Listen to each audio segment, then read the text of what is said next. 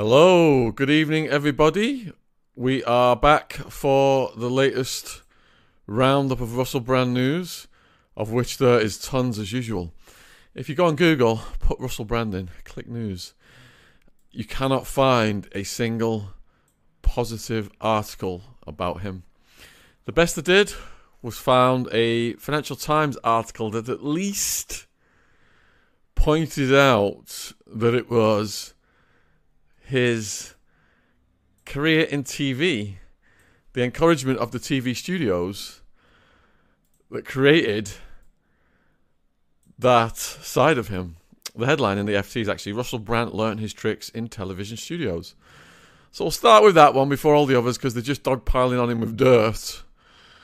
So, Alex Mann, chief exec of Channel 4, noted that terrible behaviour towards women was historically tolerated in the industry. The network broadcast an investigation into Russell last week that included the accusations by 4 women, and we know about all the other allegations that have come in since, and many of you saw his response last night.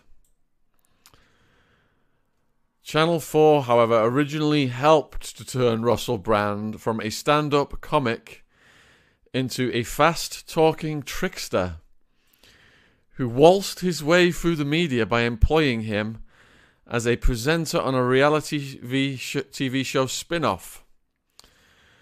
The BBC then used him as a radio host before he resigned over the Saks stunt in 2008.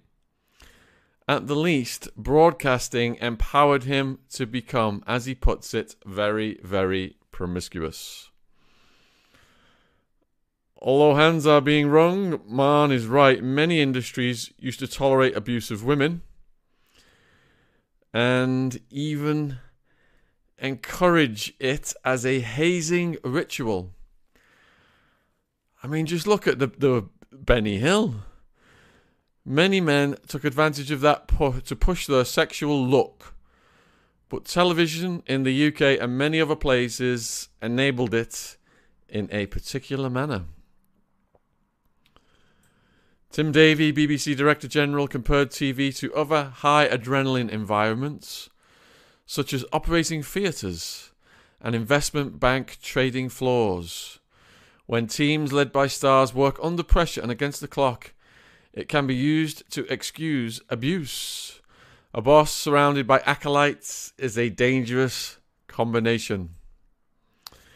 And I'm reading from the Financial Times. It is true of hospitals. About 30% of female surgeons working in UK hospitals, including many consultants, said in a study this month that they had been SA'd. That's terrible. Compared with 7% of male surgeons. There have always also been abuses in hedge funds and at banks, which are full of self-indulgent revenue generators. Well, I was a stockbroker from 1991 to 96, 97. Hardly any women worked in it as brokers. There was one extremely tough woman. There were secretaries, and I think they were the only women, really, that I interacted with, but it was a completely macho, sexist environment where any cause for celebration, the boss would get strippers up in the office and limos would be downstairs with strippers in them, taking everyone to the local strip club. This is what the work ethic was like. If you've seen Wolf of Wall Street, totally insane, just like that. And I just come out of university and I'm like, whoa, is this what the work world is like? Alright, so television takes this recipe and sprinkles it on celebrities. The sociologist Max Weber described the charismatic authority of leaders who are treated as having superhuman or exceptional powers. Weber cited prophets, quote, leaders in the hunt and heroes in war as examples, but he could also, had he been writing a few decades later, have included TV personalities. They've become like gods, haven't they? Film stars, TV personalities, straight out of the Greek mythology. Zeus. On-screen presenting is a peculiar job, requiring a quick wit and the ability to cajole and interview guests with a producer whispering instructions into your ear. Would that be Ash? But a lot of the work is done behind the scenes by writers and fixers, and teams whose job it is to make programs run smoothly. There are many professionals working invisibly to help the talent be charming. Wow. And the author of this Financial Times article is saying that he benefited in a way this week moderating a panel at the RTS, which journalists do, scribbling notes and trying to work out what to ask. But the RTS is a TV event and run by TV Rules, so he was given a nicely crafted script along with polished slides to entertain the audience. Presenters are feted for what Weber called the gift of grace, and some exploit it. They need not reach the depths of which Russell Brand is accused.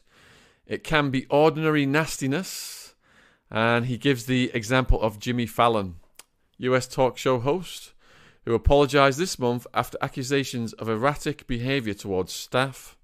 Quote, "If I ever mistreated anybody or made you feel bad, that was not my goal."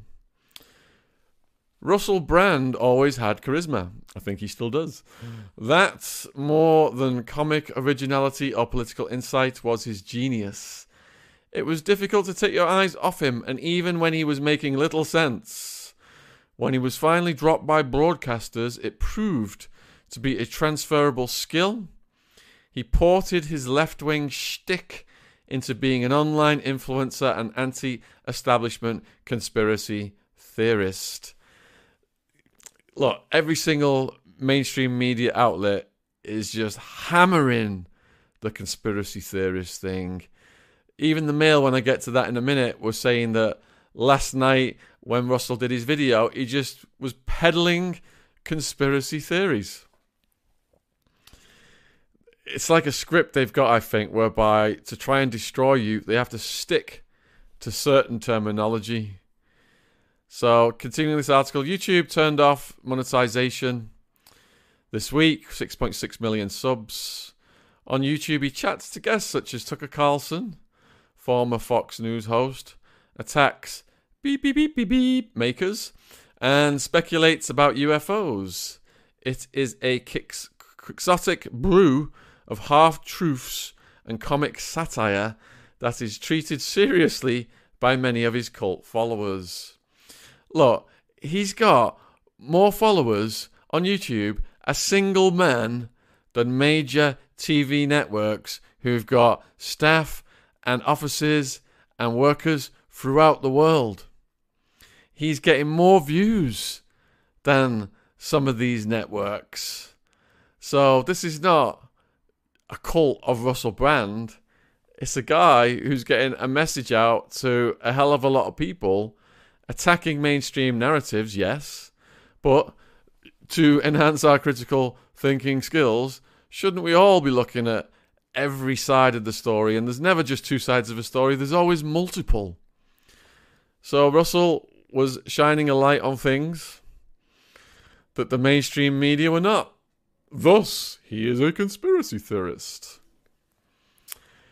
But the mainstream media, which Russell rails against today, can hardly complain from Cambridge.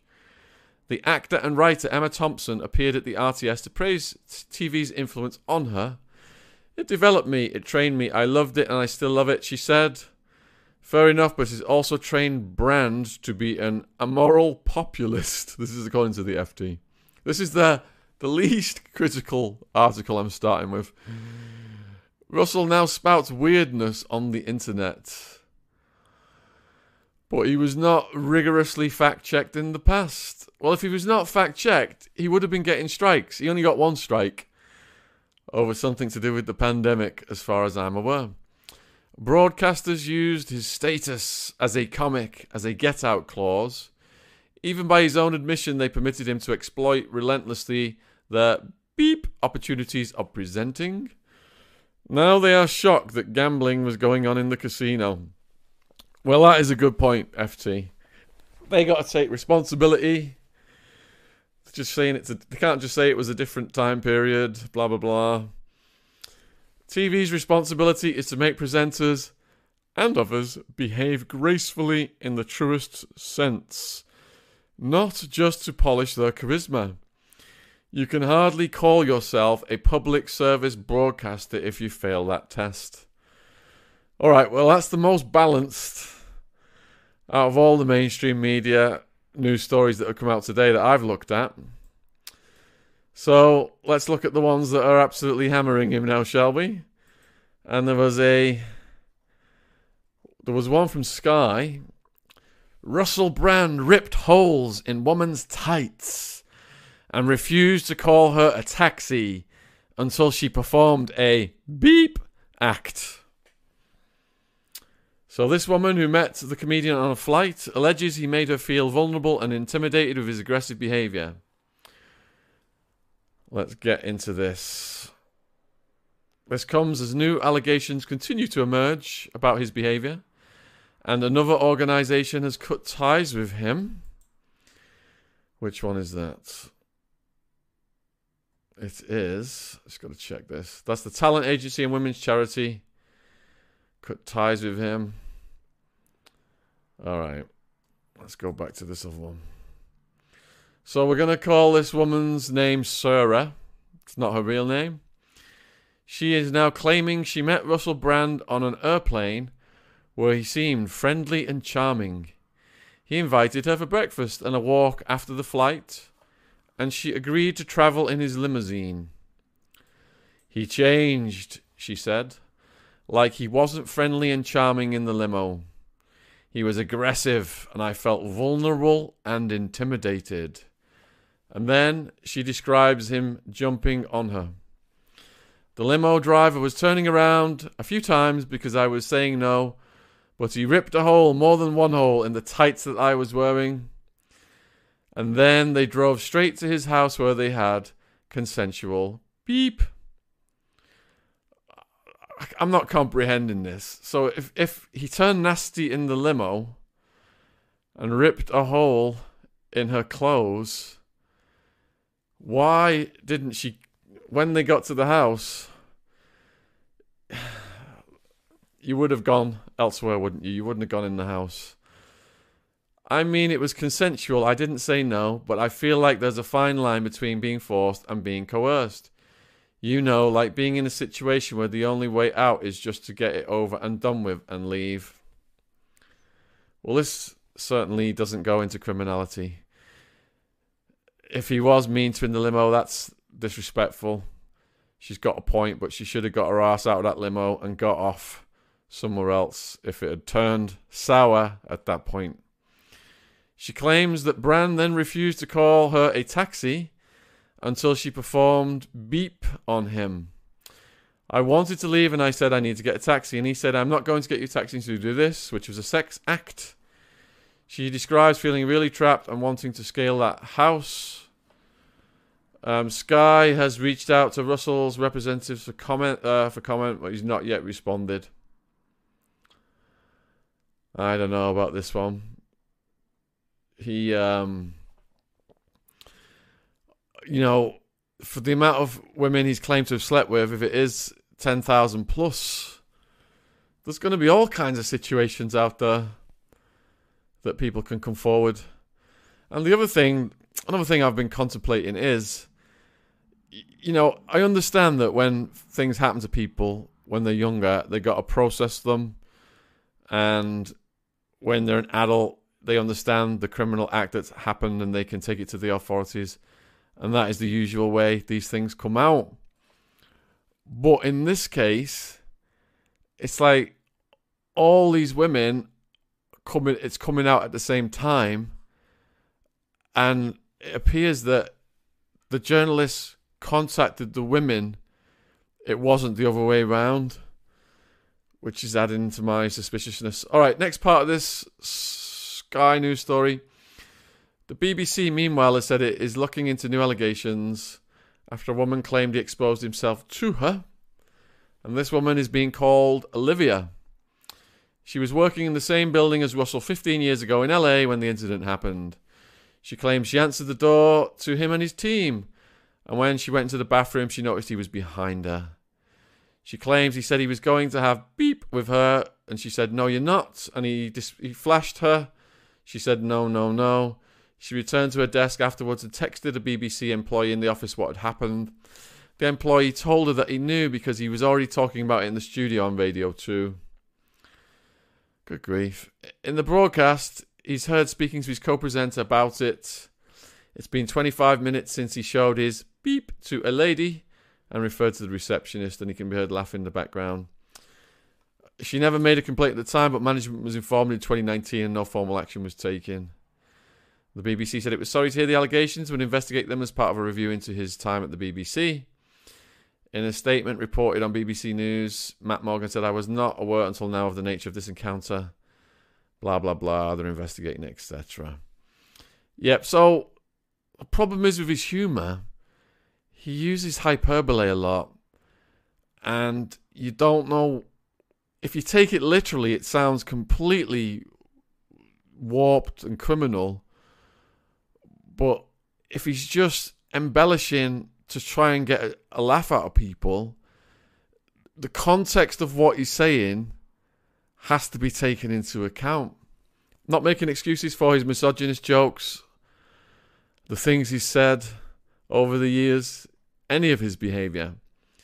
I'm just trying to analyse what's going on here from a rational perspective, because there's so many stories coming out and so many theories coming out.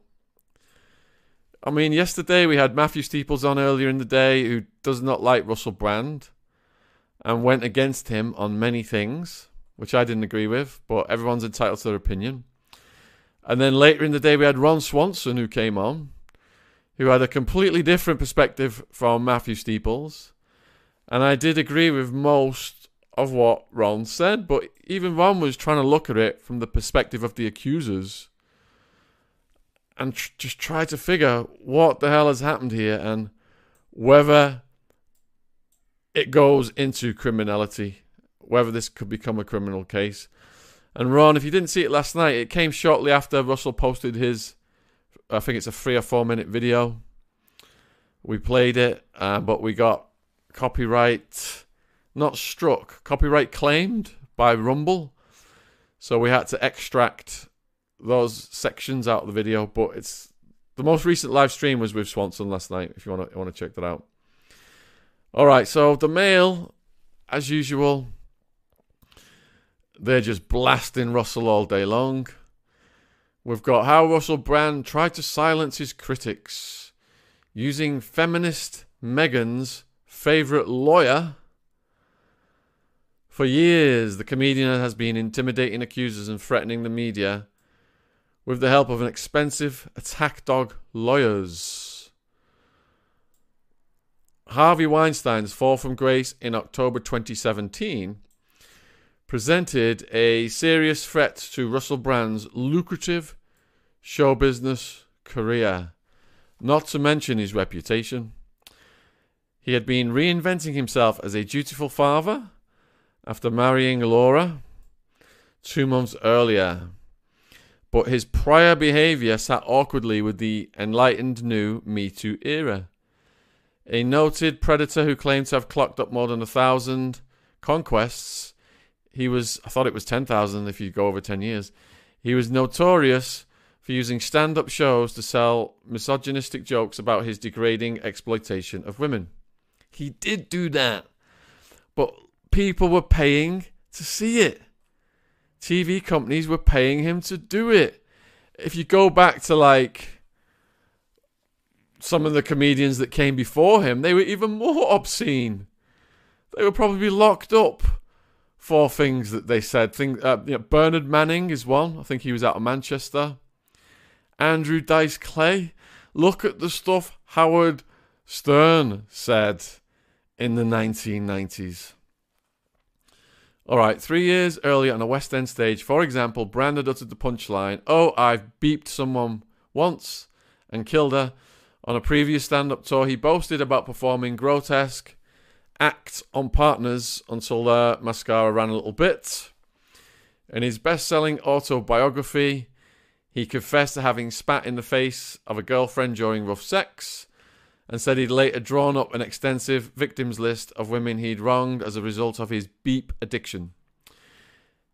Quite a track record for a supposedly mainstream comedian and Guardian columnist.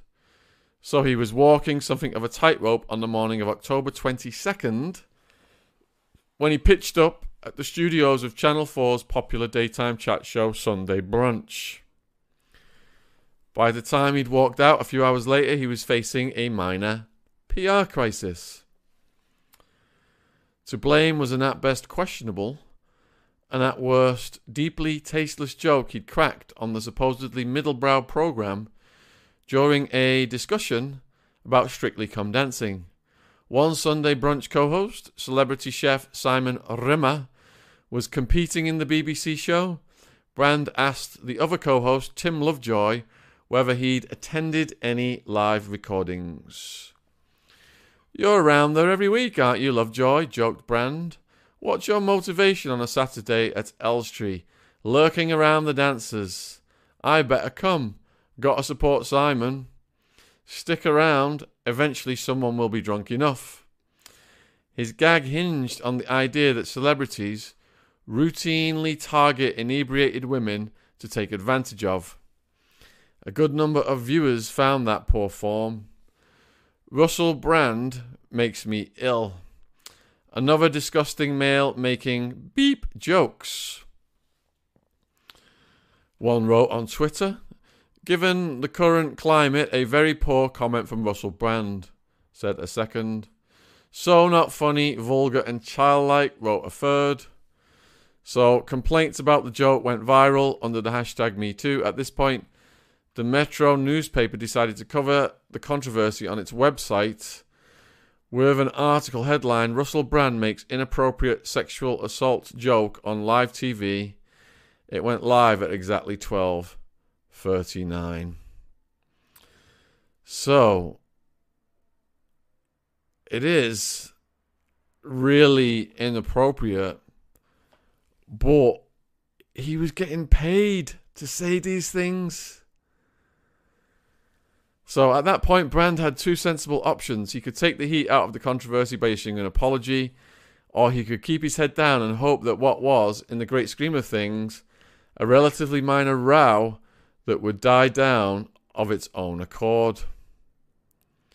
But instead, he decided to go down a third route, one that has been followed by egotistical rich people since time immemorial. He hired a top lawyer to threaten people. His chosen attack dog in this endeavour was one of the most high-profile defamation specialists of our times, Jenny Afia, a partner at Schillings, the combative law firm whose clients have ranged from Roman Abramovich and Elton John to the family of Captain Tom Moore. Afia is perhaps best known for her work on behalf of the noted feminist Meghan Markle. She featured as an interviewee in both Prince Harry's recent Netflix doc and 2021's BBC show, The Princess and the Press, in which she told host Amal Rajan that allegations suggesting the Duchess was a difficult or demanding boss were just not true, and that the term bullying should in no circumstances be applied to her royal client's behaviour. Representing Russell Brand, Afia proved to be similarly strident. At exactly 4:42 p.m. on October 22nd, just 3 hours after the Metro article had been published, she fired a hostile email to the newspaper subject, "Urgent." Believe me, I've had a few of them. The article alleges that our client joked about and made light of beep assaults. Afia wrote, "This is untrue. Of course, some viewers may not find the joke funny, comedy being a subjective experience, but it is significantly inaccurate and highly defamatory to claim that the subject matter was about SA. The letter finished by demanding that the article be urgently taken down, adding that Russell required the newspaper to agree not to repeat the allegation that he'd cracked the off-colour joke and reimburse his legal costs. It finished, "Our client reserves his position in relation to damages pending your response." Well, this woman must be busy right now if she's still his lawyer. One of them. Like most legal threats, it was immediately reviewed by lawyers for the newspaper, a sister publication of the Daily Mail. They concluded that the article accurately reported something Brand had said on TV, along with the response of viewers. His complaint was therefore spurious, and Afia's letter did not merit a response. The article remains on Metro's website to this day. Other less robust newspapers may not have been so dismissive, however. Some might have been intimidated in taking the piece down. And therein lies the rub. For while this example may seem relatively frivolous, the modus operandi at its heart is anything but. Russell Brand's litigious response to legitimate scrutiny helps explain how the self-confessed beep beep was able, at last Saturday's Dispatches documentary put it, to hide in plain sight. Put simply, Russell over the years used an array of highly paid lawyers, not only to silence women who complained about his conduct, but also to intimidate and in some cases prevent news organisations from bringing his alleged misdeeds to light. Well, I'm curious if there's ever been, over those many, many years, any complaint to the police anywhere. That would give more weight to articles like this. And if that had happened, wouldn't it have been unearthed by now? This is not, it must be stressed, to criticise the lawyers themselves. They act on the instructions of a client in what they believe to be his or her best interests. So while Afia's work for Brand may, with the benefit of hindsight, now invite scrutiny, it isn't necessarily at odds with her firm's stated mission to be ethical and principled. Indeed, in a development that will doubtless come as a relief to Meghan Markle and other clients, I gather that neither she nor Skillings are now representing Russell. Instead, he has in recent weeks been represented by a former colleague of Afia named Mark Thompson. Well, Mark Thompson's got his hands full, hasn't he? Whose firm Thompson Heath represents senior political figures, along with footsie companies and their execs, royal families, governments and celebrities, and has acted for singers Lily Allen and Kate Bush and Olivia Colman. So that's who's representing Russell right now. His use of aggressive lawyers featured heavily in last week's Dispatches documentary, which told how one alleged victim, Alice, contacted his literary agents Tavistock Wood in 2020 to make a complaint. This is the 16-year-old. And then, in response, she received a robust email from an as-yet unnamed law firm stating, "You have made contact on 3 occasions, and I suspect that you are trying to obtain money. That would be a most serious matter if it were the case. Please note that the allegations you made over the phone are all vehemently denied and all rights reserved."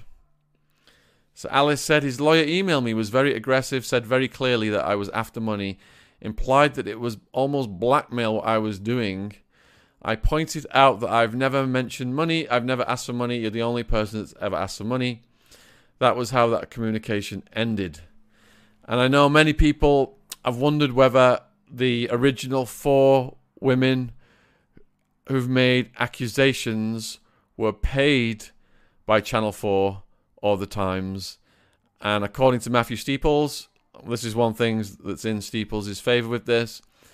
He said that he has confirmed through contacts he has that none of them were paid. And it does seem from this article that Alice certainly wasn't paid. Right. So in 2014, Miss Martin, a model, published a book about their fling called Not Entanglement with a Celebrity, Written in the third person, it described an incident with an angry Russell allegedly SA'd her in a room at the Lowry Hotel in Manchester. Salford, Manchester.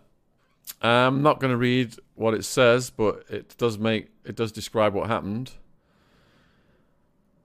And then, days before the 2015 election, at which Russell had endorsed Ed Miliband, the Mail on Sunday published an interview with Martin in which she made a number of grisly claims about his conduct. But prior to publication, they put various allegations to his representatives, and in response, the newspaper received a lengthy letter from Russell's then lawyer, Mark Bateman, from a firm called Archerfield Partners, saying Brand denied a number of the claims and threatening to sue if they were repeated. And here's the quote. Accusations that our client was aggressive or threatening to Miss Martin are entirely false. In particular, accusations that our client falsely imprisoned Miss Martin, SA'd Miss Martin, and or aid Miss Martin are highly defamatory and untrue. Accusations that our client was cruel or manipulative are untrue. He did not taunt her over her ability to have kids. He did not tell her to take the morning after pill, having said he wanted kids with her. He did not prevent her seeing friends or family. He did not suggest or question whether she was sexually attracted to her. Oh my goodness, I can't repeat that. He did not break her phone. The letter went on to deny other allegations of beep behaviour unsuitable to print in a family newspaper, and it concluded, if the false and highly defamatory allegations allegedly made by Miss Martin are repeated and published by you, our client will take immediate legal action. So, as the Dispatch's doc observed, these threats did not prevent the Mail on Sunday from carrying an interview with Miss Martin. However, the article did not include some of the more hair-raising claims, including any reference to the alleged SA. There's no suggestion Mr. Bateman, who was acting on the instruction of Russell, behaved immorally or improperly in advocating for a client, but he no longer represents Russell. Archerfield also went into bat for Russell in a second case, which raised significant questions about his alleged treatment of women during 2014-2015, involving a Hungarian masseuse named Sylvia Berkey. Thank you for the super chat, Boombox, who had been hired by Brand's then-girlfriend, the heiress Jemima Goldsmith, to perform a massage on him at her £15 million mansion, Kiddington Hall, near Chipping Norton, Oxfordshire, June 2014.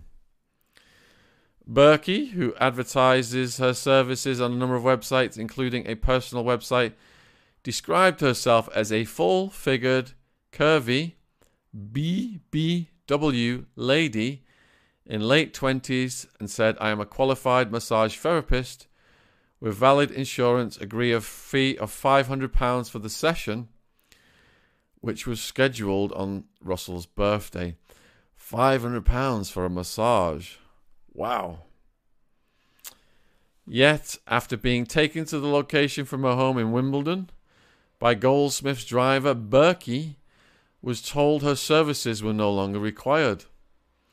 There followed a disputed incident in which Berkey claimed to have been physically assaulted by Russell and attacked by Goldsmith's pet Alsatian. She was subsequently paid the £500 fee. Berkey began emailing news outlets about the whole thing, and a week or so later reported the incident to Thames Valley Police, who launched an investigation. Goldsmith and Brand denied claims of wrongdoing, insisted they'd ordered a standard rather than a beep massage. The police investigation was dropped, however Berkey continued to post on social media about the incident. The couple initially instructed Archerfield to endeavour to keep the story out of the newspapers. While several efforts to that end were successful, details of the police probe eventually made news that August. Thereafter, they used the firm to prevent the masseuse from continuing to air the allegations. Late in 2014, they were granted an anti-harassment restraining order. In October 2015, it was made permanent. The judge in the case, Ms. Justice Carr, concluded that Berkey's claims seemed internally consistent and that the couple were likely to prove they were false. They involved, she wrote, extremely private and sensitive matters. Berkey is, to this day, banned from disclosing details of the incident in public, but many other women who crossed Russell's path over the years remain free to speak. Despite the best efforts of Brand and the various high-end lawyers he has employed over the years, other complaints are now finally starting to be heard. Right, so that is just one. We've done a Financial Times article. We've done Sky News. We've done the Mail. There are actually absolutely no positive news stories about Russell Brand anywhere to be found at the top of Google's search results.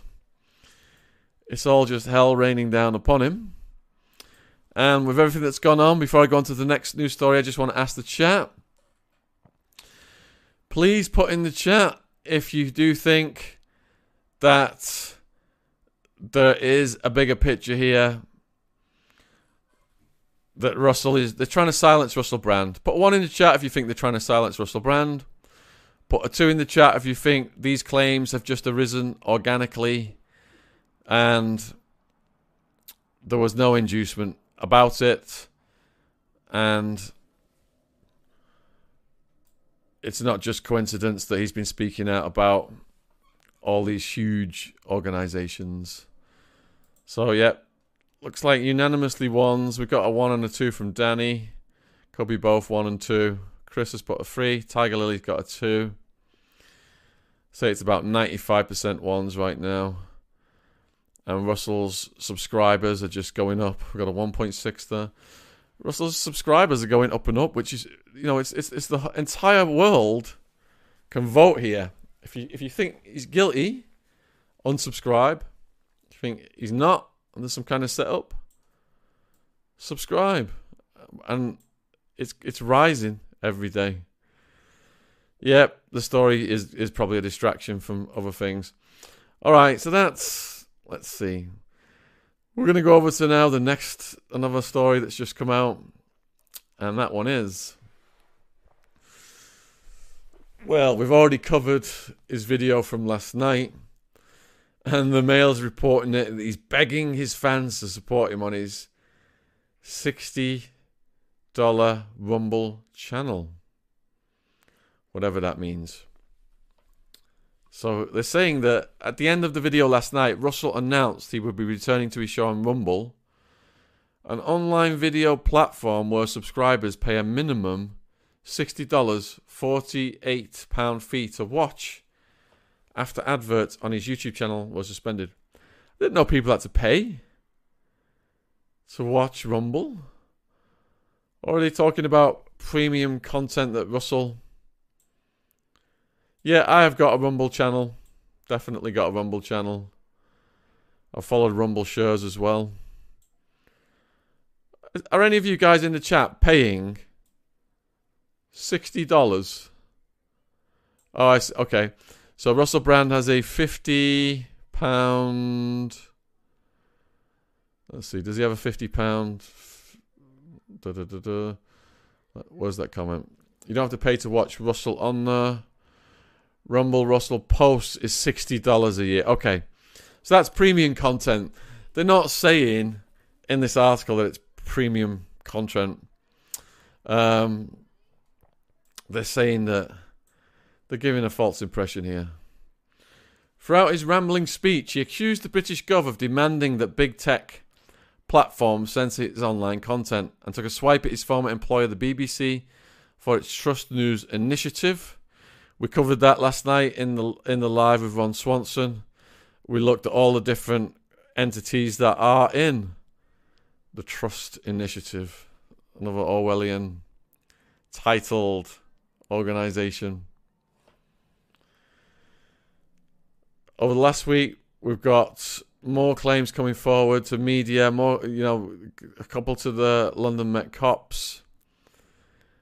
And in his short video, which went to Instagram, X, Twitter, YouTube, he talked to his Awakening Wonders, saying it's been an extraordinary and distressing week, and I thank you very much for your support and for questioning the information that you have been presented with.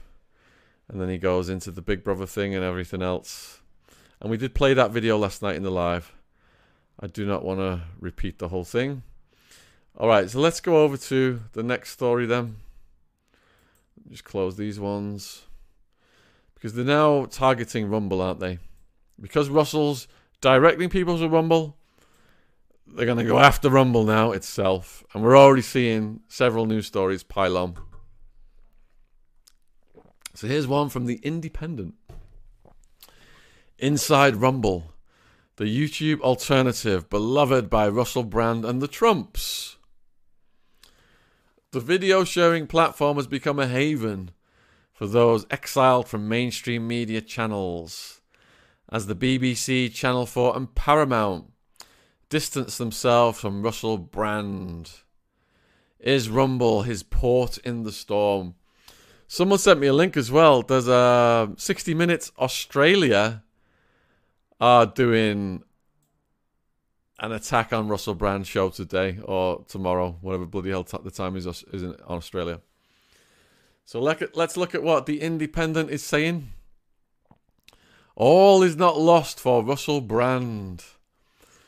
Despite the allegations of RSA and emotional abuse made against him, which he vehemently denies, and his subsequent exile from mainstream media, one platform is currently touting its close proximity to the star as a selling point.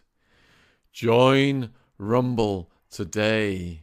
Former Fox News presenter and Rumble bankroller Dan, I don't know how to pronounce it, said earlier this week, Russell is already there. So too are Donald Trump Jr., Andrew Tate, and Alex Jones. As of 2022, the video sharing platform reported 78 million active users globally. Russell has been one of those users for just over a year. On Rumble, he has 1.4 million followers, or Awakening Wonders, but it's a paltry figure compared to the 6.63 million he has on YouTube. This 1.4 million is not something to be stick your nose up at. 1.4 million in the short amount of time he's probably been on Rumble is quite impressive. I think I've got about 50,000 and I've been on Rumble a year or so, I think. Alright, so with YouTube now demonetizing his channel in light of the allegations, he is expected to continue profiting from Rumble instead, and those subscriber figures may rise. He joined Rumble in September last year, after receiving repeated warnings from YouTube over his pandemic videos. Rumble, he claimed, was a better platform for his content as it advertises looser restrictions and a steadfast resist censorship ethos. The move looked like a logical next step for Russell, whose journey from naughty's British TV darling to online fringe personality has been ongoing. The subjects of his recent Rumble videos range from Prince Harry and the so-called deep state to, let's just say, stuff to do with the pandemic. Notably, he still posts on YouTube, but as reported by The Guardian, it was on Rumble that he got ahead of the Times and Channel 4 last week by addressing the fact that media outlets were preparing to publish what he called very, very serious criminal allegations against him. Founded in 2013 by Canadian tech entrepreneur Chris Pavlovski, Rumble is relatively young in the media landscape. YouTube established 2005, Facebook 2004, Twitter 2006. In those 10 years, though, it has emerged as a major player among free speech-focused alt-tech apps, a group that includes Parler, a Twitter substitute that fell to the wayside in early 2021, once Amazon said it would no longer host it on its computing service. That decision came after it was used by rioters to beep, beep, beep, beep, beep. Rumble has since proven itself a haven for self-stylized media outcasts and censored voices. Tate, Trump, Jones, who at one point or another have been banished from mainstream. Rumble is a port in the so-called woke storm. And for Brand Now too, who, to be clear, has not been banned from YouTube, where he is still allowed to post, but is no longer able to monetize the content on his platform. On Friday, 22nd of September, Pawlowski responded to Dame Caroline Dinenag's extremely disturbing letter, and good on you for doing so in the fashion that you did. Dame Dinenage, UK's chair of the Culture, Media and Sport Committee, was questioning Rumble's decision to allow Russell to earn money on the platform. And then you've all heard his response by now. I won't repeat that. He emphatically rejected Dinenage's demands. And now you've got people who are in business associations with Rumble threatening to cut ties unless they dump Russell. Which again goes against the ethos, but this is being promoted and encouraged by the actions of Dame Dinenage. Rumble's site is predicated on the mission to, as its manifesto states, remain immune to cancel culture above all else. Alex Jones, who was fined $1.5 billion, owing to families of the hoax thing that he said, he has attracted 250,000 followers on Rumble, where he proudly lays claim to hosting the most banned broadcast in the world. That's got to be a toss-up between AJ and David I.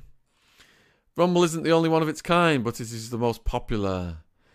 Callum Hood, the head of research at the Centre for Countering Digital Hate, says, "Our tracking shows that Rumble is getting more visitors than other similar streaming sites because it has attracted influential alt-right figures to use its platform and reward them handsomely with generous ad and subscriber revenue deals."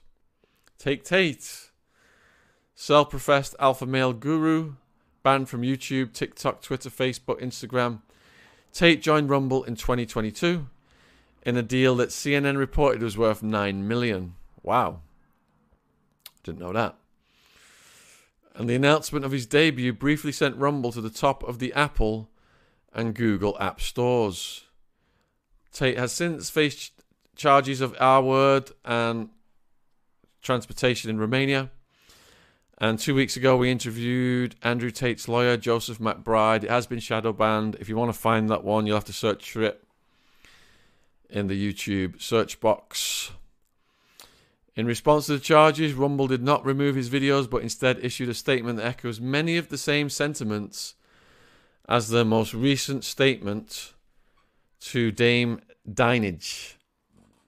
Rumble condemned human transportation and SA, but maintained that every accused deserves due process. Indeed, they do. The allegations against Tate, which do not appear to involve any content on Rumble, should be investigated promptly and thoroughly, and we will not prejudge that investigation. So Rumble's content creators mostly comprise your garden variety conservative commentators, among them Charlie Kirk, Steven Crowder, Ben Shapiro. But they and many like them use Rumble as a secondary, if not tertiary, place to reshare TV clips and podcast episodes already posted on traditional outlets such as YouTube. Few actually produce any original content for the site, though not for lack of trying. As New York Magazine reported earlier this year, the platform is busy itself building its own roster of talent. Last year, $100 million bid to poach podcast king Joe Rogan from Spotify was reportedly unsuccessful.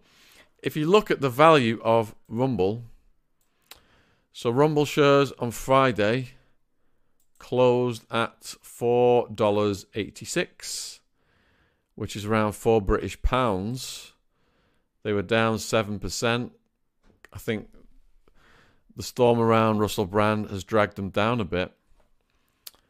think it was Lord Rothschild who said the best time to buy shares is when blood is running in the streets. But if you look at a 1-year chart of Rumble shares, they've almost been as high as 52-week high, 1364, and they just made a low at 4.86 yesterday. Wow. So, if you do believe in Rumble, and you are an investor, Rumble shares might be something to look at because the market capitalization of the whole company is just $1.36 billion. The market capitalization of Alphabet, Google, YouTube, is $1.65 trillion. And their shares are up at 130. They closed that yesterday. Yeah.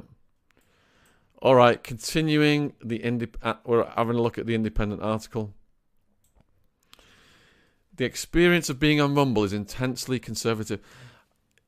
One of the narratives that emerged around this Rumble, the Russell scandal, is that if you defend Russell or say anything in Russell's favour, you are now a right-wing, conservative conspiracy theorist.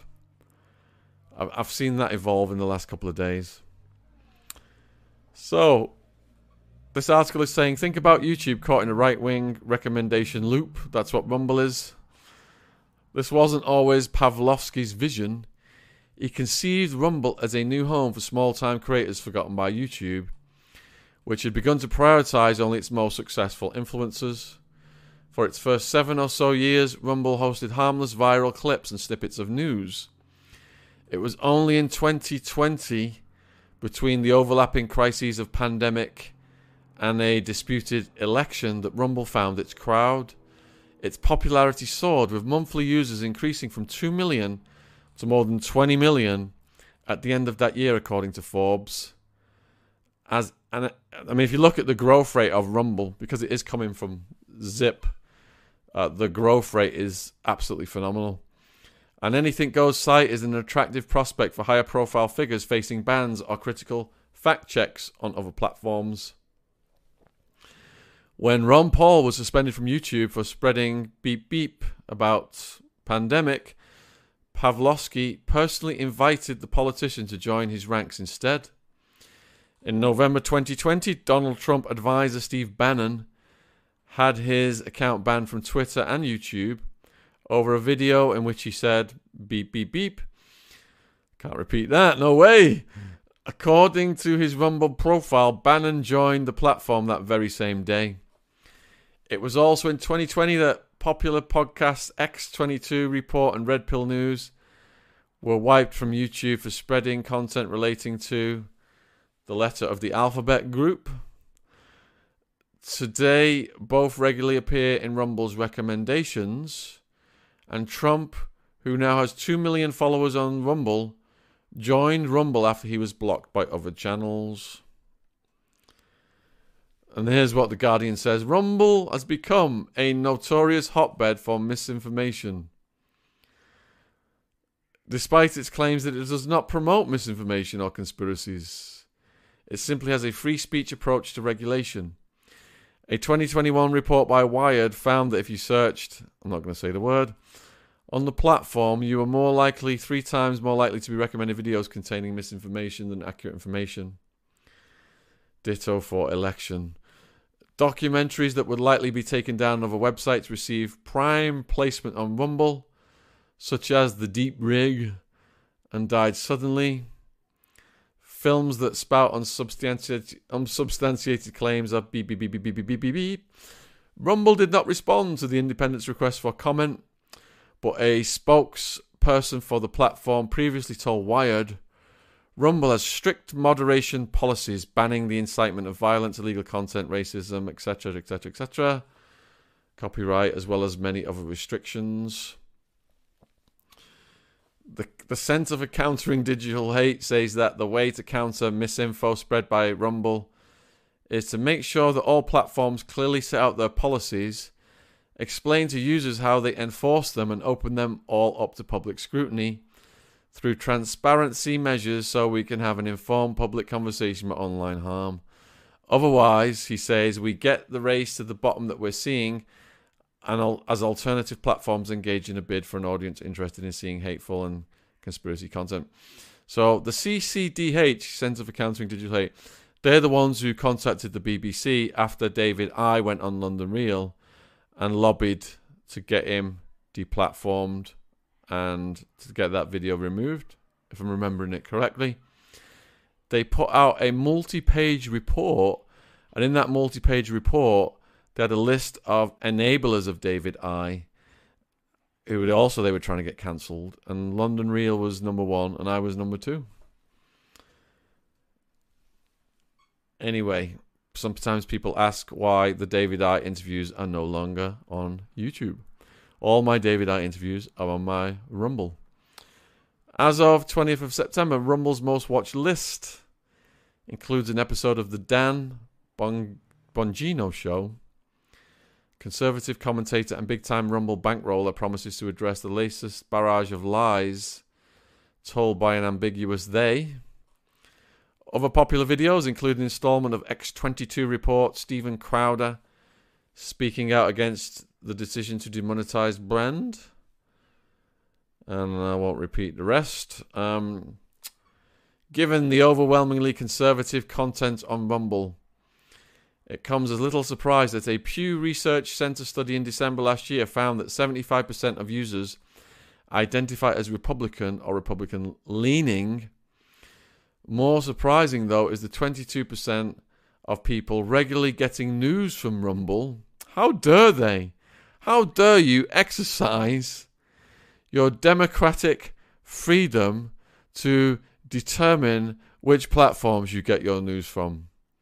How dare you go outside the mainstream and go to Rumble to find something that may challenge your way of thinking more so than just absorbing whatever mainstream wants to drip on our heads.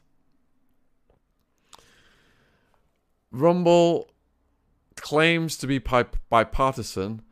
When it went public, it was worth $3 billion. Oh my goodness. All right, so when Rumble went public, it was worth $3 billion. It's trading at a 2/3 discount to its public price. So if you do believe in Rumble, you can get shares now for $4 and change, versus they were almost 3 times that when it went public. And shares, when bad news hits companies, it's like if there's a sale at the shops, the prices are slashed, people run in the shops and buy them. But when prices are slashed in the stock market, people get afraid and sell. They do the complete opposite psychology. Like Rothschild said, best time to buy is when blood is running in the streets. Pavlovsky gave a speech outlining Rumble's mission to restore objectivity to the internet. Bring it back to the middle and make it as neutral as possible. But, according to The Independent, it's hard to ignore Rumble's heavily right-skewing clientele, however. And when Pavlovsky debuted its live stream tool in 2021, he chose the Conservative Political Action Conference to showcase it. An event at which Trump, its keynote speaker, reiterated false claims, blah, blah, blah. Rumble's financial backers, too, include tech billionaires Peter Thiel and hillbilly elegy author J.D. Vance, who hold conservative views. How dare they? One apparent outlier in the Rumble roster is Glenn Greenwald, investigative journalist resigned from The Intercept, a left-wing news site he co-founded in 2020, accusing editors of trying to censor a column he wrote pertaining to materials retrieved from a certain laptop. Beep, beep, beep, beep, beep. A year later, Washington Post reported that Greenwald took a year-long contract with Rumble in the mid-range 6 figures. Speaking to Rolling Stone, Greenwald said he is unbothered by the fact he sits in Rumble's most watched list alongside BBBBB. To me, that's guilt by association, he told the publication. You're on Twitter, you're on a platform with Trump Jr. and people who are pushing all sorts of things. Political affiliations aside, Greenwald regarded Trump as a bastion of free speech in contrast to the expanding censorship on the internet. Greenwald did admit that he would like to see more diverse voices on the platform and claimed that Rumble was in the process of securing some pretty big, very well organised left-wing voices to balance their roster. That may be the case, but there is no denying its political edge. And people such as Russell Brand find themselves with nowhere else to go. Rumble is waiting for them and their millions of followers with open arms. Right, so got one article left.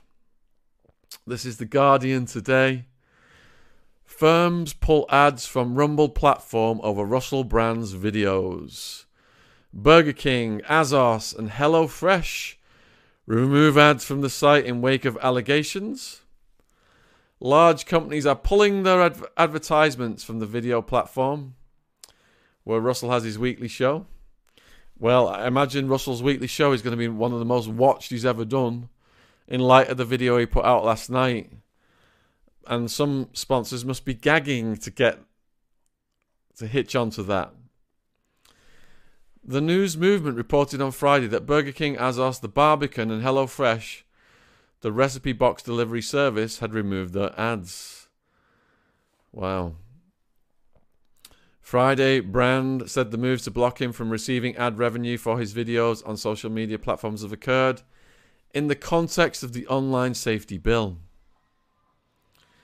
And Rumble rejected Dynage's letter. Oh, thank you. It does all stink to hell. Thanks for the super chat.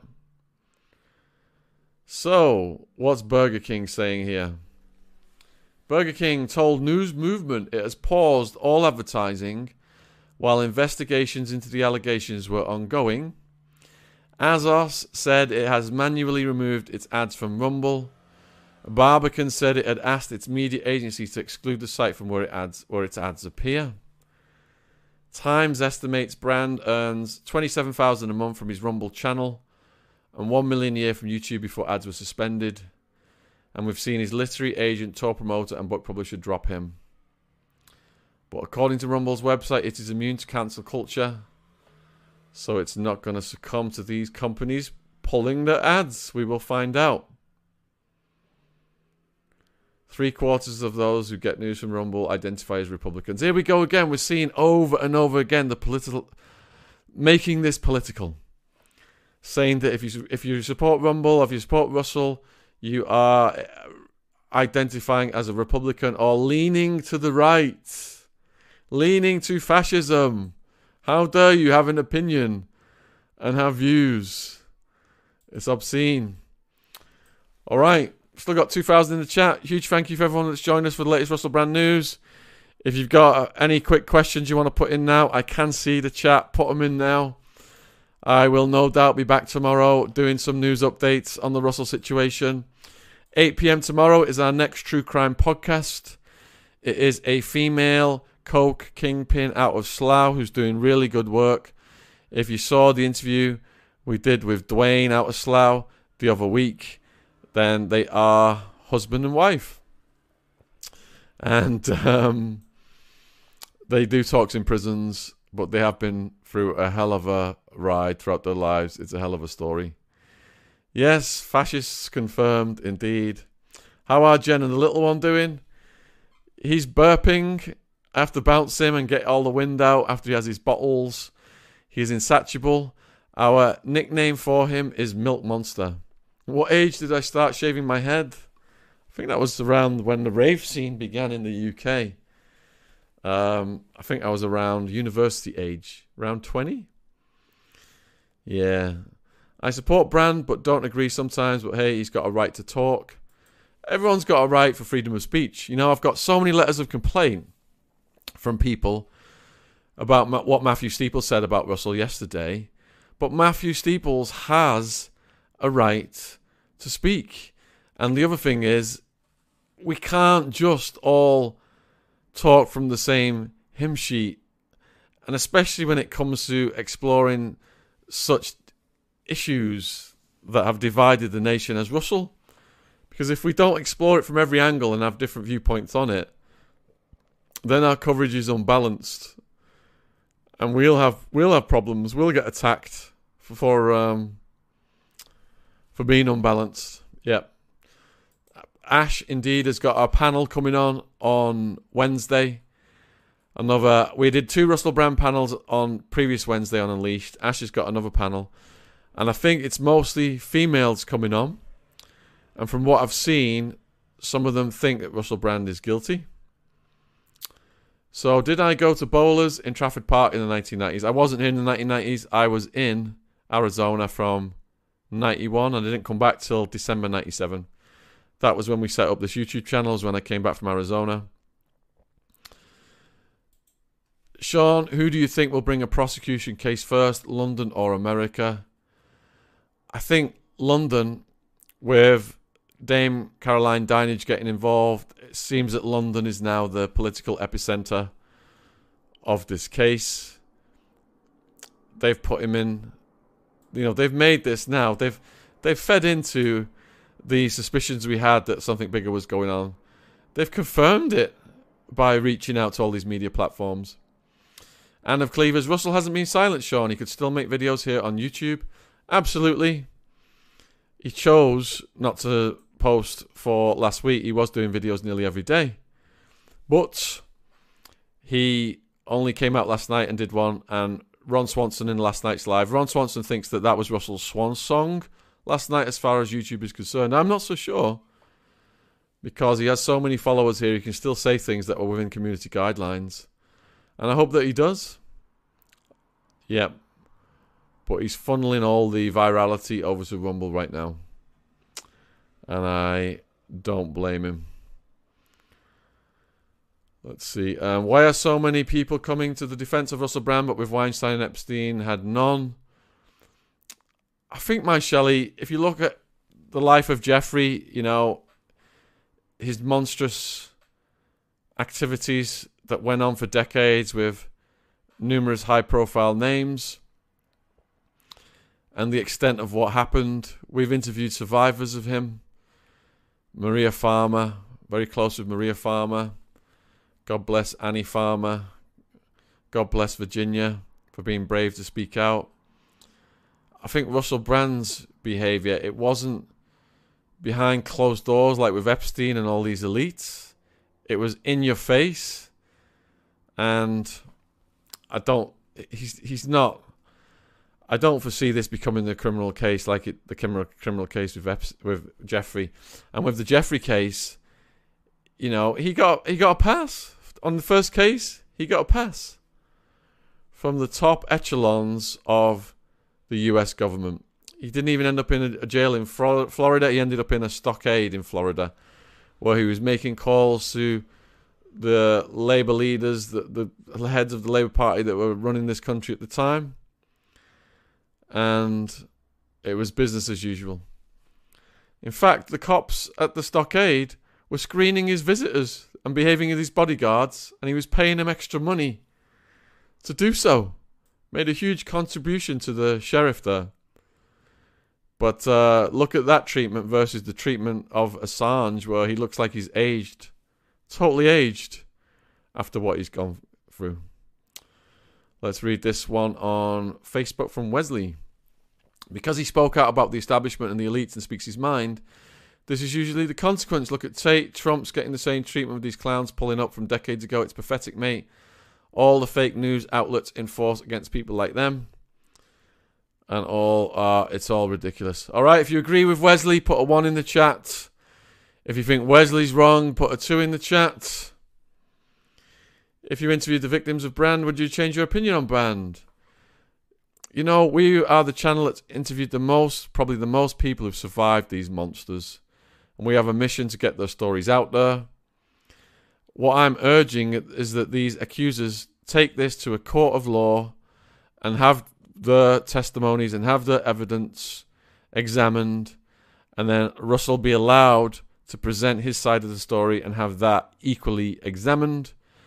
And if there's a fair trial, then we want a fair result to come out, and then, my perspective would change, because none of us know what really happened, except for the 2 people in the room on that day. but it has to be scrutinised through court. It can't be scrutinised through the media. I don't know whether he's innocent or guilty. My whole thing, and this is what I've said from the get-go, is just that I've followed Russell over the years. I've been to his shows. I've read his books. I love what he says about addiction and mental health and how the prisons shouldn't be full of addicts and people who are mentally ill, and the government should refer that over to counselling and mental health teams to empty the prison system, but they don't, because they're making tons of money off it through private company contracts. Right, let's see. So we've got about 80-90% ones. And the fact that I'm not getting all the flack when I was supporting Assange, like when I was supporting Assange, is also telling me that way more people around the world are leaning towards the viewpoint of the ones. Hey, Sticks and Stones. So my Rumble channel, as are all my social media platforms, are just under my name, Sean Atwood. We've got a couple of channels on TikTok that have got the most followers. I've got a Facebook, I've got a Twitter. And if you're interested in any of my books, written about the Jeffrey case and Savile, things like that, they're available worldwide, all just under my name as well, Sean Atwood. Christopher M. There is no proof they basically kangaroo courted him. Jamie, it is about how Brand treated women and abuse of his position and power in his workplace as well. Totally agree, Jamie. It's disgusting what he did. I think he's evolved as a human being, though, and as a family man and a yogi. And he regrets doing those things. And if he could wipe those clips off the internet, he would do so. Yep, lots of people are going against him as well. If you go on Twitter, you know, the damage is done. Even if he is exonerated of this, if it does go to court, the damage is done because this stuff sticks on you for life. Ray J, salute. Swanson's been going so hardcore on Russell all week for us. He's having the night off. So there's no Royal Mess tonight. The next major podcast is the Coke Kingpin of Slough, Mel, tomorrow night at 8. But I will do a Russell Brand news update around this time tomorrow as well. First trial in the UK, seriously, Assange? Nope, no way. And if he goes into America, it's going to be a closed court. Because in the interest of national security, he's never going to get out. I've sent him the handbook to guide him through the US federal prison system. I don't know if he's received it, but I hope that he has. All right, I'm going to go and bounce Ziggy now and do some playing and tummy time. Thanks for tuning in, everybody. If anything breaks, I'll get back on, but otherwise I'll probably be back same time around tomorrow to give more updates.